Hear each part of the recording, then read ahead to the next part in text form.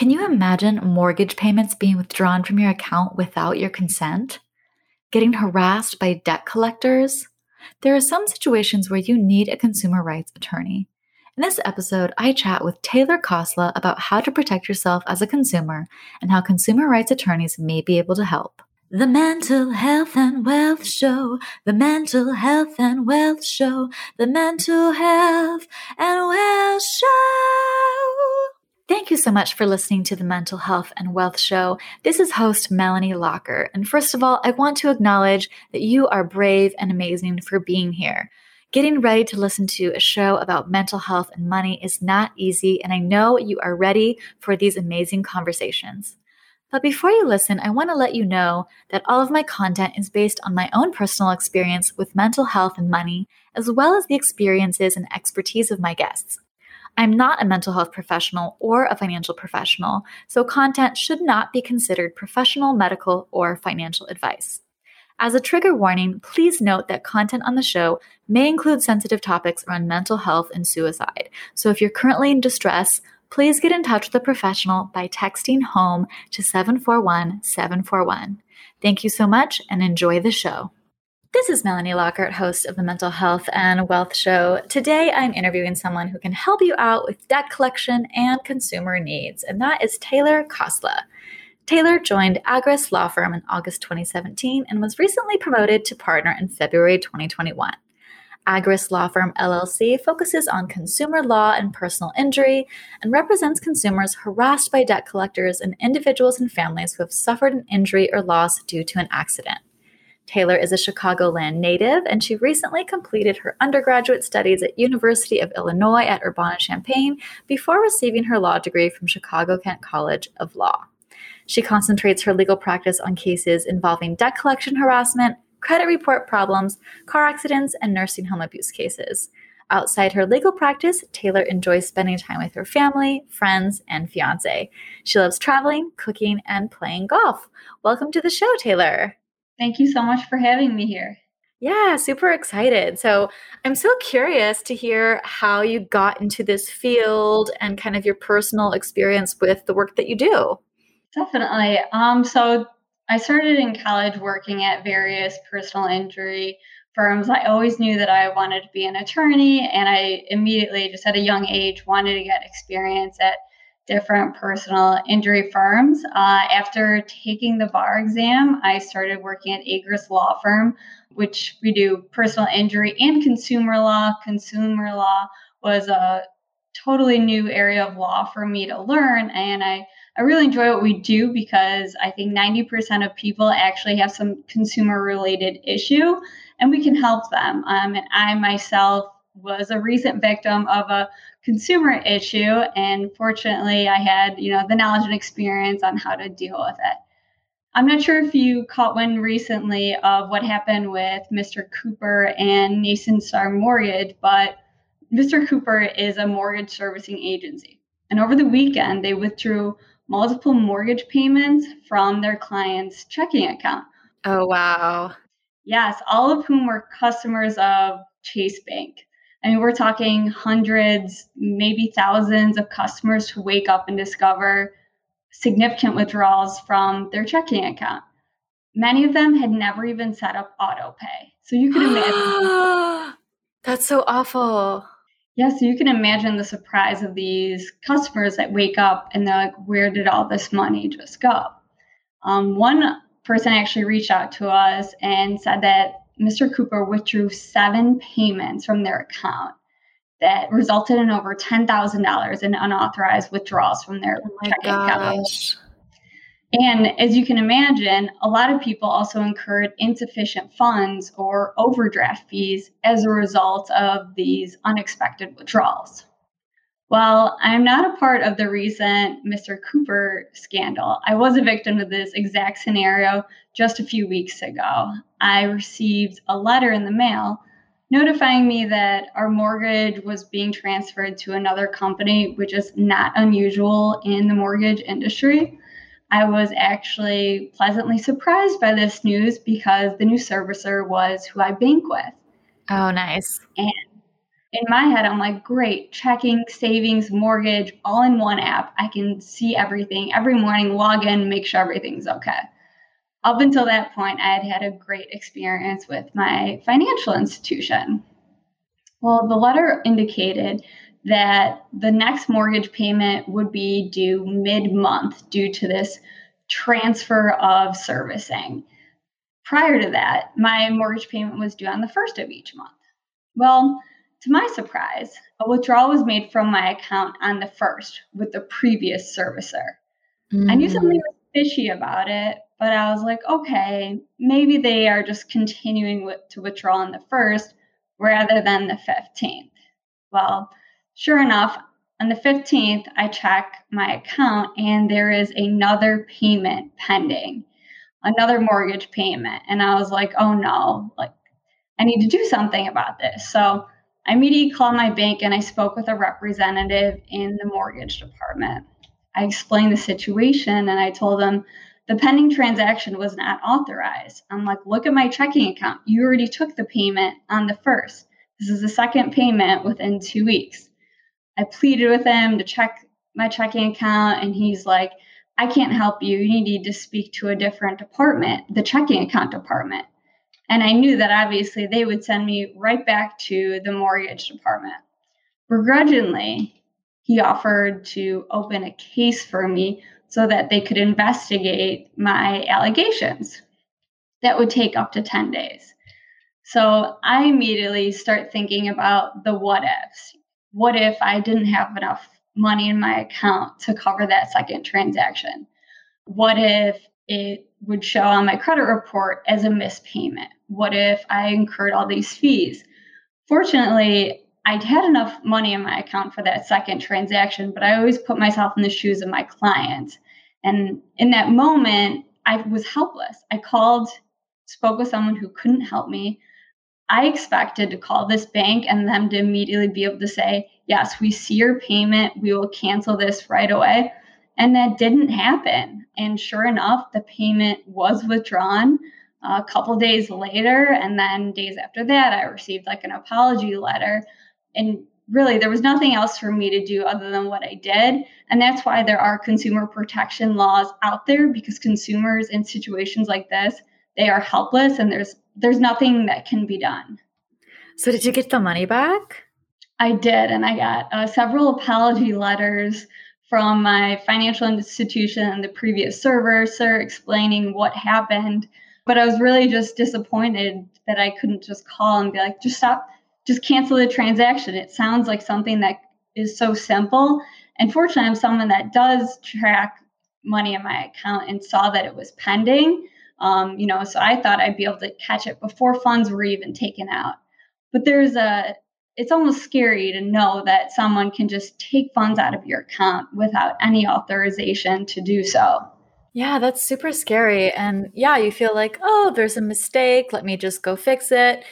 Call somebody, they'll help me, they'll cancel it, and I'll move on with my life. And then instead, it becomes this huge saga where it's 10 days, 2 weeks, every single day you're wondering, when am I going to get my money back? Am I going to get my money back? And I'm glad you mentioned like being in the shoes of your clients. Like a lot of people are living paycheck to paycheck. A lot of people, especially currently with the pandemic and unemployment, are dealing with precarious financial situations. A lot of people can't afford to have a secondary transaction that's a mistake, happen like this. So I'm curious, what would you recommend to people in this kind of situation? How can they advocate for themselves? You need to contact a consumer rights attorney because in this situation, the Electronic Funds Transfer Act was violated. And that essentially says an unauthorized transaction out of your account is a violation of the law. And the great thing about the EFTA and other consumer protection laws is they contain a fee shift provision. That means if we prevail, the defendant has to pay our attorney's fees and costs. So our services are free to the client. They don't pay us a penny. In addition to that, the law provides for the consumer to get statutory damages between $0 and $1,000, and that's just kind of to compensate them for what happened. And then they also get actual damages. So that would be the amount that was withdrawn, any fees associated with it, and anything else that kind of escalated from it that is out of pocket cost to the client. Oh, that's so good to know. Thanks so much for sharing. And so I know you work as a consumer rights attorney, and you also deal with a lot of people who are in debt and dealing with debt collection. If someone right now is dealing with being harassed with debt collection, what is some advice that you have for them right now? I have three pieces of advice for someone who is experiencing debt collection. First, if you have debt, don't ignore it. Try to take care of your debt by settling it for a lesser amount with the debt collector or the creditor, or agree to a payment plan that you can afford to keep up with. It's also important to monitor your credit report. I advise clients to review their credit reports with a fine tooth comb to make sure there's nothing inaccurate on there. A credit report contains a ton of information, and it's important that all that information is correct. Third, if you're being harassed by a debt collector, maybe you're receiving calls at all hours of the day and night, they're contacting your friends and family, or you're threatened with a lawsuit, contact an attorney to see if your rights have been violated. Oh, that's such great advice. And yeah, I definitely recommend people check their credit report at annualcreditreport.com. And I'm curious for the people that are experiencing debt collection and they're coming to you for help. I know you've seen firsthand the kind of mental health toll that it takes. What are the types of things that you're seeing when it comes to the mental health cost related to debt collection? My client's mental health or mental well being is undoubtedly affected by having debt and with debt collection. Most of our consumer clients fell on hard times at some point. Maybe a family member who was a provider became ill and they couldn't keep up with bills, payments, medical bills.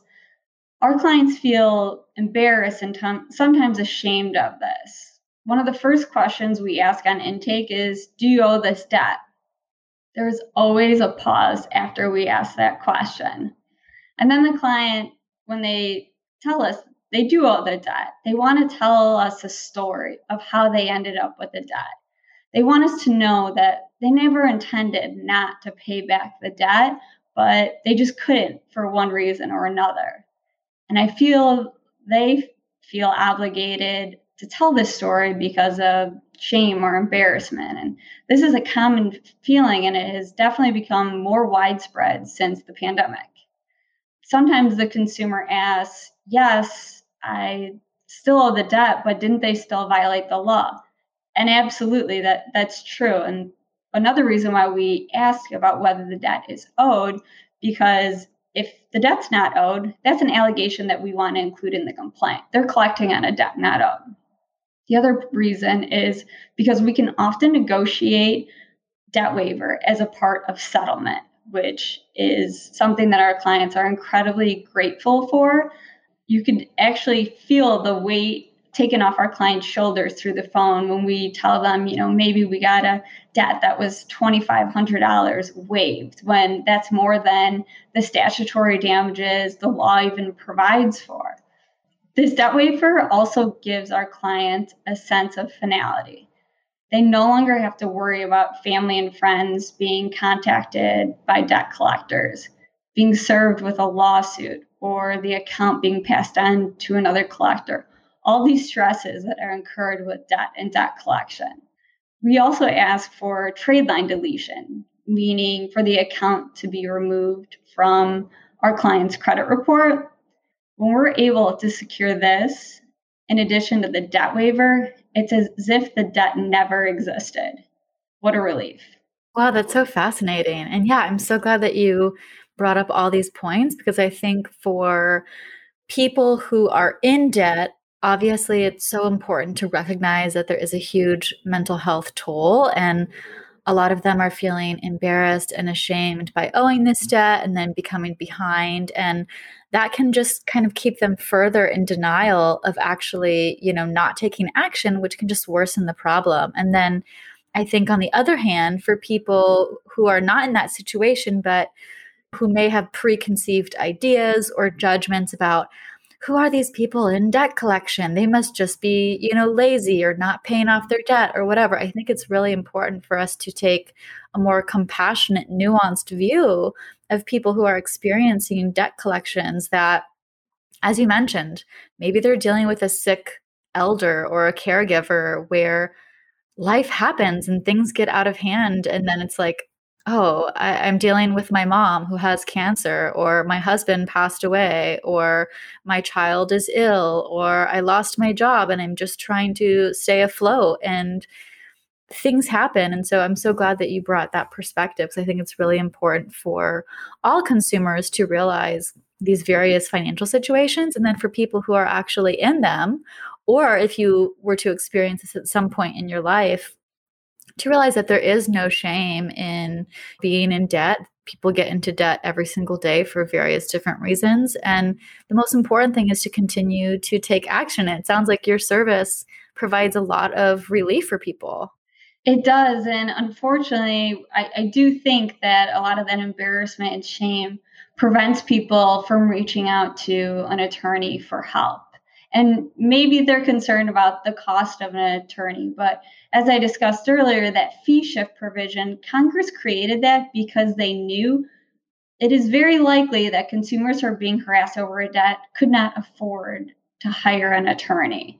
So really, the consultations are free, and the things that we can do with, statutory damages, debt waiver, trade line deletion, you can really get these people out of a tough situation and help their mental well-being so much. Oh, I love that. With my work, with my blog, Dear Debt, which I started way back when in 2013, I've seen so many people contact me via email, via comments, who are suicidal because of their debt. And it breaks my heart, because I feel like I constantly repeat, debt is not a death sentence, and you are not alone. You are not a loan. And so I'm curious, from your perspective, what are people's legal options when facing a debt that feels insurmountable, that may be leading to suicidal ideation? If you have large debts that you cannot repay, are being harassed by debt collectors, you're behind on your mortgage payments, or you're facing foreclosure, you should consult with a bankruptcy attorney. In some cases, bankruptcy can eliminate your debts, but before filing for bankruptcy, it is worth contacting your creditors to see if they're willing to negotiate with you, settle for a lesser amount, agree to a payment plan. I find that a lot of these creditors are more willing to work with you than people think. And that's a way of, either significantly reducing the balance, and it'll slow down those calls and letters that you're getting to try and collect. Maybe it'll prevent a lawsuit from being filed against you. Although we don't handle bankruptcy cases, and I'm not well versed on the subject, I believe most bankruptcy consultations are free. And once the bankruptcy is filed, it should be put a stop to communications from debt collectors and creditors. Thank you so much for sharing that. So I'm curious, it sounds like you've dealt with so many different situations where consumer rights are threatened or consumers are being harassed. So what are some situations that may arise that consumers may deal with? And also, what are some ways that consumers can protect themselves? So, common harassment that we see from debt collectors are calling consumers after they say stop calling them between the hours of 9 p.m. and 8 p.m., that consumer's local time. The law also requires certain disclosures and communications from debt collectors. They need to disclose the caller's identity and the fact that the communication is an attempt to collect a debt. Some debt collectors contact third parties. Disclosing a debt to a third party is a violation of the Fair Debt Collection Practices Act. To protect consumers from this harassment and in general, to protect their finances, as we discussed earlier, it's really important to closely monitor your credit report. Federal law allows you to get a free copy of your credit report every 12 months. Just like you, we recommend annualcreditreport.com. It gives you a free copy, PDF copy of your credit report from Experian, Equifax, and TransUnion. Once you have a copy of your credit report, make sure everything is accurately reporting from the account balances, last payment date, payment history, account status. And if something is not accurate, you should dispute it with the credit bureaus. After disputing it, they have 30 days to investigate your dispute, and they do this by contacting the furnisher or the entity that is furnishing the information to the credit bureaus. If the inaccuracy is not fixed after the investigation is complete, the bureaus and possibly the furnisher may have violated the Fair Credit Reporting Act, and you should contact an attorney for a free consultation. Again, the Fair Credit Reporting Act is another statute with a fee shift provision, so you will never pay an attorney out of pocket. It provides statutory damages between $0 and $1,000 and actual damages, so out of pocket expenses that consumer might have incurred. Maybe they got a higher interest rate on a loan, or maybe they were denied credit as a result of this inaccuracy. You also want to see if there is any information on your credit report that is not familiar to you or that does not belong to you. For instance, an address that you've never lived at, an account that you're not aware of, or inquiries that are not authorized. These might be signs of identity theft, and you should take action immediately. Lastly, don't hesitate to reach out to a consumer rights attorney. That fee shift provision, it's there to help consumers who can't afford an attorney. I will tell you, we have a 100% success rate at correcting or getting a credit report fixed for an FCRA case, which is huge. Our clients never pay us a penny out of pocket, and it's great relief for consumers that they should take advantage of. Oh, that's such great advice. And I had no idea. And yeah, just to kind of bring it back to debt collection and also credit monitoring, I think this is super important. So I'll share two quick stories for people about my own experience with debt collection and also credit monitoring. So I remember this must have been maybe 2 or 3 years ago at this point, but I remember getting a call from a debt collector, and this was many years after paying off my student loans, and I pay off my credit card every single month. And so they called me and they were like, "Is this Melanie?" And I was like, yes. And they like said, "Do you live here?" And they said my address. And I was like, yes. And that's when I knew that it wasn't like a scammer because they had my address. And they were like, "We're calling to collect a debt from the city of LA, da da da da." And I was like, "I don't owe any money." And they were like, "No, but we're calling, da da da da da." To make a long story short, so when you're self-employed, you pay quarterly taxes. And so in January, you're supposed to pay for the previous year. Well, I had accidentally put the current year instead of the previous year. And so the IRS had told me, "Oh, by the way, there's a discrepancy, like you owe money." And then I was like, "Oh, that's my bad. For the January Q1, I put the current year instead of for the previous year." So I had sent all my paperwork in to say, actually, this payment was supposed to be allocated for the previous year, not the current year. Apparently, that letter was stuck in some bureaucratic like triangle lost, and that triggered like a lost payment. And so then the city of LA like had their debt collector people call me and try to get like $10,000 in a tax payment. And luckily, I was like, "No, I promise you, like I sent this letter, I did this and this and this." And I contacted the city of LA, and then they were like, "Oh, this letter, we found it, but it was just kind of sitting here." And luckily the situation was resolved, but I had to be really strong and be like, "I'm not paying this. I don't owe money.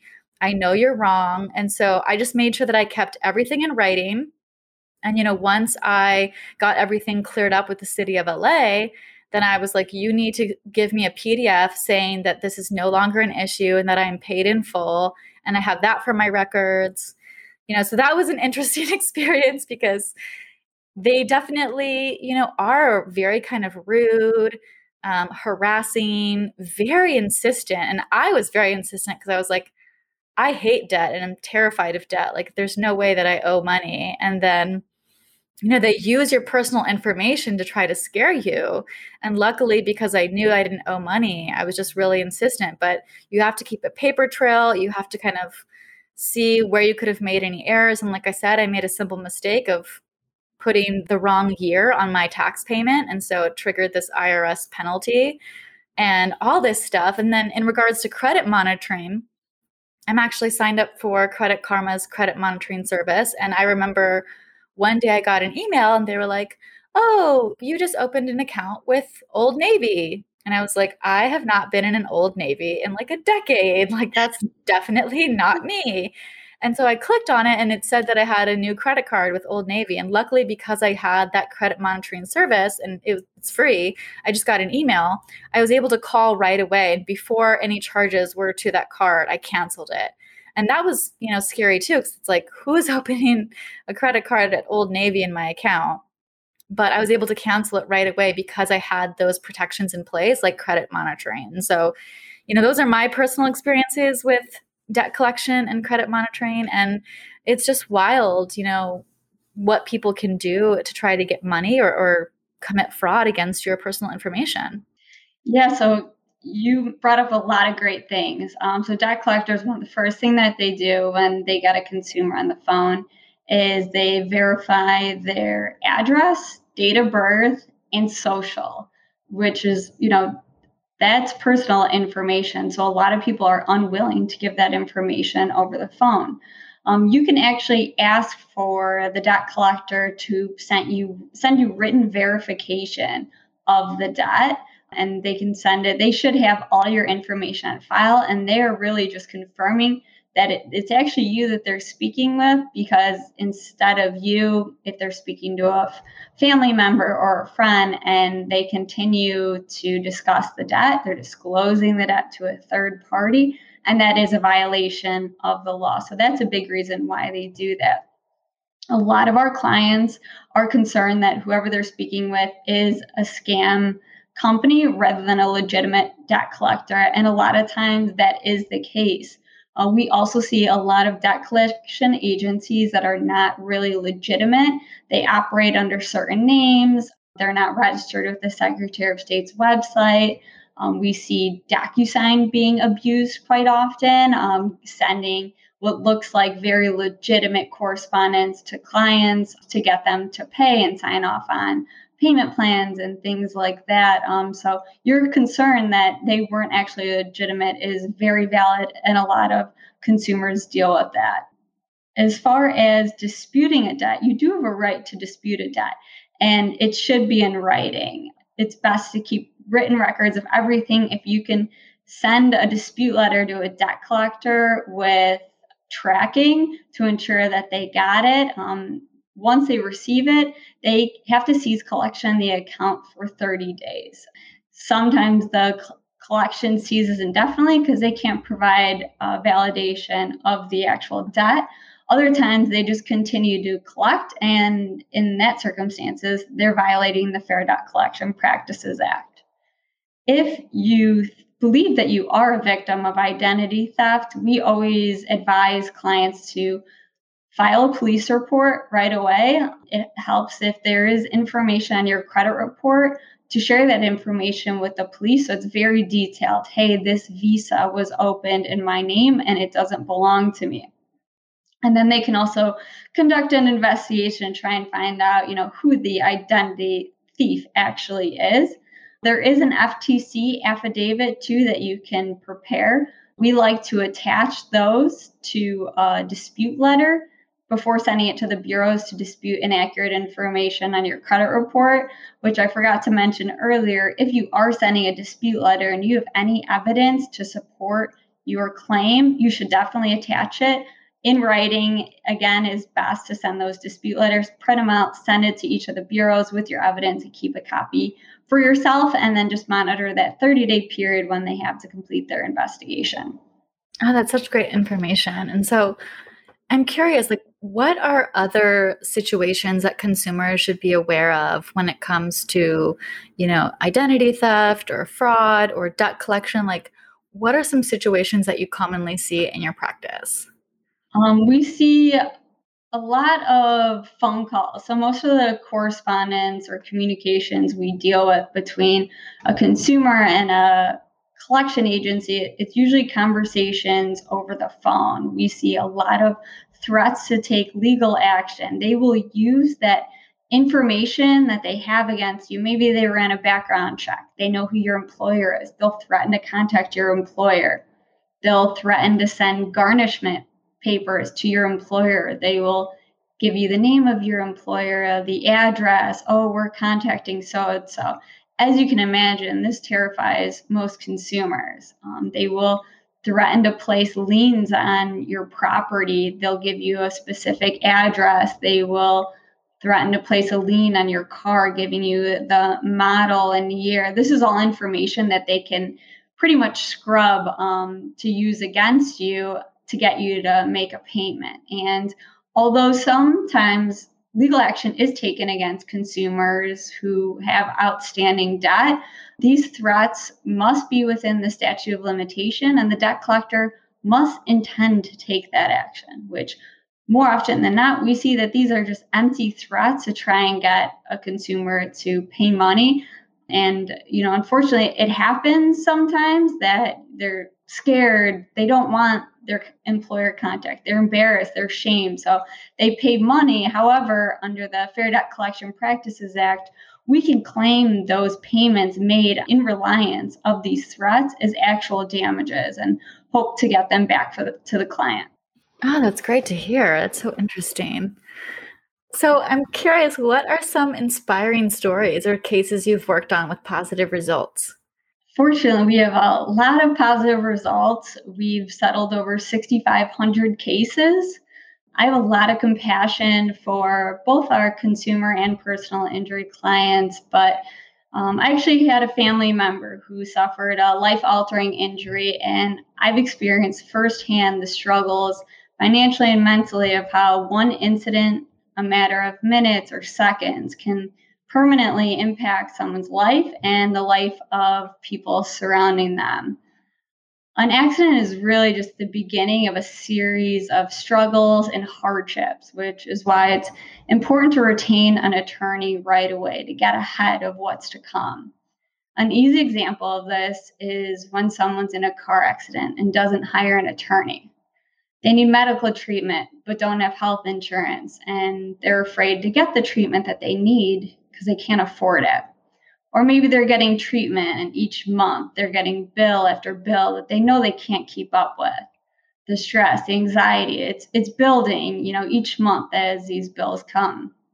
People think when they go to the hospital, there's one bill associated with that visit, and that's actually not true. It's usually you get a bill from the hospital, you get a bill from maybe each provider, a bill from a physician's group. So there's a lot of bills coming in, and it's kind of hard to monitor because you don't really know what to expect.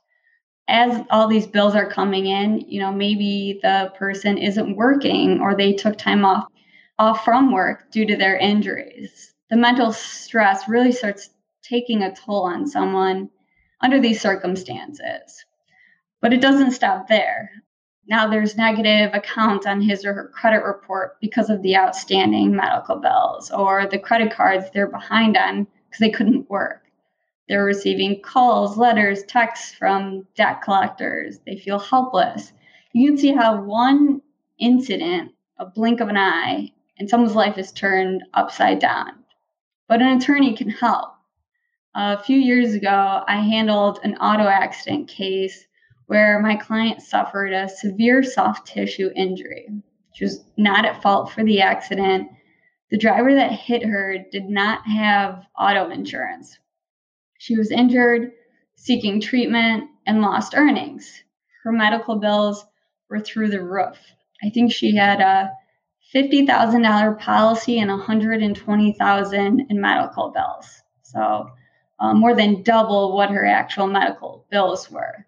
She ran a daycare. She had to stop that for a period of time and eventually had to hire an assistant to help her run the business. Because the at fault driver did not have auto insurance, we pursued an uninsured motorist claim against her own auto insurance. And they refused to pay out on the claim. This was clearly a policy limits case, and her own insurance refused to pay it. My client was upset and frustrated. She called me every week asking why they just wouldn't pay it. I was frustrated for her. This is why you have auto insurance. This is why you pay premiums for coverage. And it's so disheartening that you spend all this money for insurance coverage. And when the time comes, the insurer does not have your back like they should. Her insurer wanted her to sit for a recorded statement to test her credibility, to see if these injuries really impacted her life, what the severity of her injuries were, question her treatment, and that sort of stuff. After I presented her for the recorded statement, which she did an absolute fantastic job at, they paid the policy immediately, even though that was something they should have just done months prior. So she had to endure those extra months without that money that, could have put her back on her feet. But when she came to the office to pick up her check, she gave me a huge hug and thanked me unconditionally. And I wasn't going to give up until I gave her the compensation she deserves. But she is such a sweet woman. And that's a client that, and her story, I will just always keep near and dear to my heart. Oh, that's so lovely. And, it's so awful that these people who are getting into accidents of no fault of their own are just getting put through the ringer emotionally. And I can't imagine the mental health toll of feeling like I've been a victim of this accident. It's affecting my income and my health. And then to not be able to be financially compensated from a financial tool like insurance that you think should be able to help you out in a situation just like this. Absolutely. I mean, in some regards, our clients are at rock bottom. I mean, you've suffered a serious injury, you don't have income because you can't work, you are incurring a ton of bills, or maybe you can't get treatment because you can't afford it. Fortunately, in Illinois, we have what's called the Illinois Lien Act. So, in that previous case that I just told you about, so although her medical bills were $120,000, those medical providers did not get the full settlement. So in Illinois, all the lien holders can only get up to 40%, which is really good. So a client can be assured, regardless, if they have hundreds of thousands of dollars in medical bills, that all their settlement money isn't going to go straight to their medical providers. And that's a huge benefit. And not all states have that. Oh, that's good to know. So I'm curious, if someone needs a consumer rights attorney and is in a situation where they need one, what are the situations where someone might need one? And then where can someone find a consumer rights attorney? Fortunately, our consumer rights practice is a national practice because a couple of the statutes I mentioned before, the Fair Debt Collection Practices Act and the Fair Credit Reporting Act, those cases are federal law. So we can file them anywhere. We handle cases from the East Coast to the West Coast. When needed, we have local counsel on the ground, but we can help pretty much anyone that needs it. And you can check out our website, agruslawfirm.com, and we have a ton of information on there. I mean, we even have like templates for dispute letters. We have certain companies that we work with more often than others, and so we have information about like what we see commonly with certain defendants, whether they often leave voicemail messages without those disclosures that they need. And our staff is just so informative. I think we have a ton of great reviews online, and it's really because everyone that works here is so passionate about helping people and putting people first, that if you have any questions, definitely reach out to us and we will help you as much as we possibly can. Ah, that's such great info. Thank you so much for sharing. Well, I appreciate you being You're on the welcome. show and sharing all of this wonderful information. Where else can people find you? You can email me, Taylor at agruslawfirm.com. That's AGRUSS.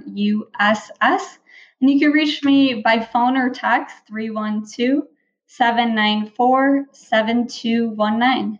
Perfect. Thank you so much. Thank you. Thank you so much for listening to the Mental Health and Wealth Show. Want more content and support? Sign up for the Mental Hump newsletter and get our free mental health and money inventory worksheet. You can sign up at mentalhealthandwealth.com and also check out our other blog posts and podcast episodes. Also, we host a mental health and wealth hangout every other Thursday over Zoom at 5 p.m. Pacific to chat about all things money and mental health. The best part, it is free. If you'd like to support the podcast, it would mean so much to me if you left a review, and you can also support me at ko-fi.com/Melanie Lockhart. And lastly, I want to remind you to do something for yourself to take care of your mental health and wealth.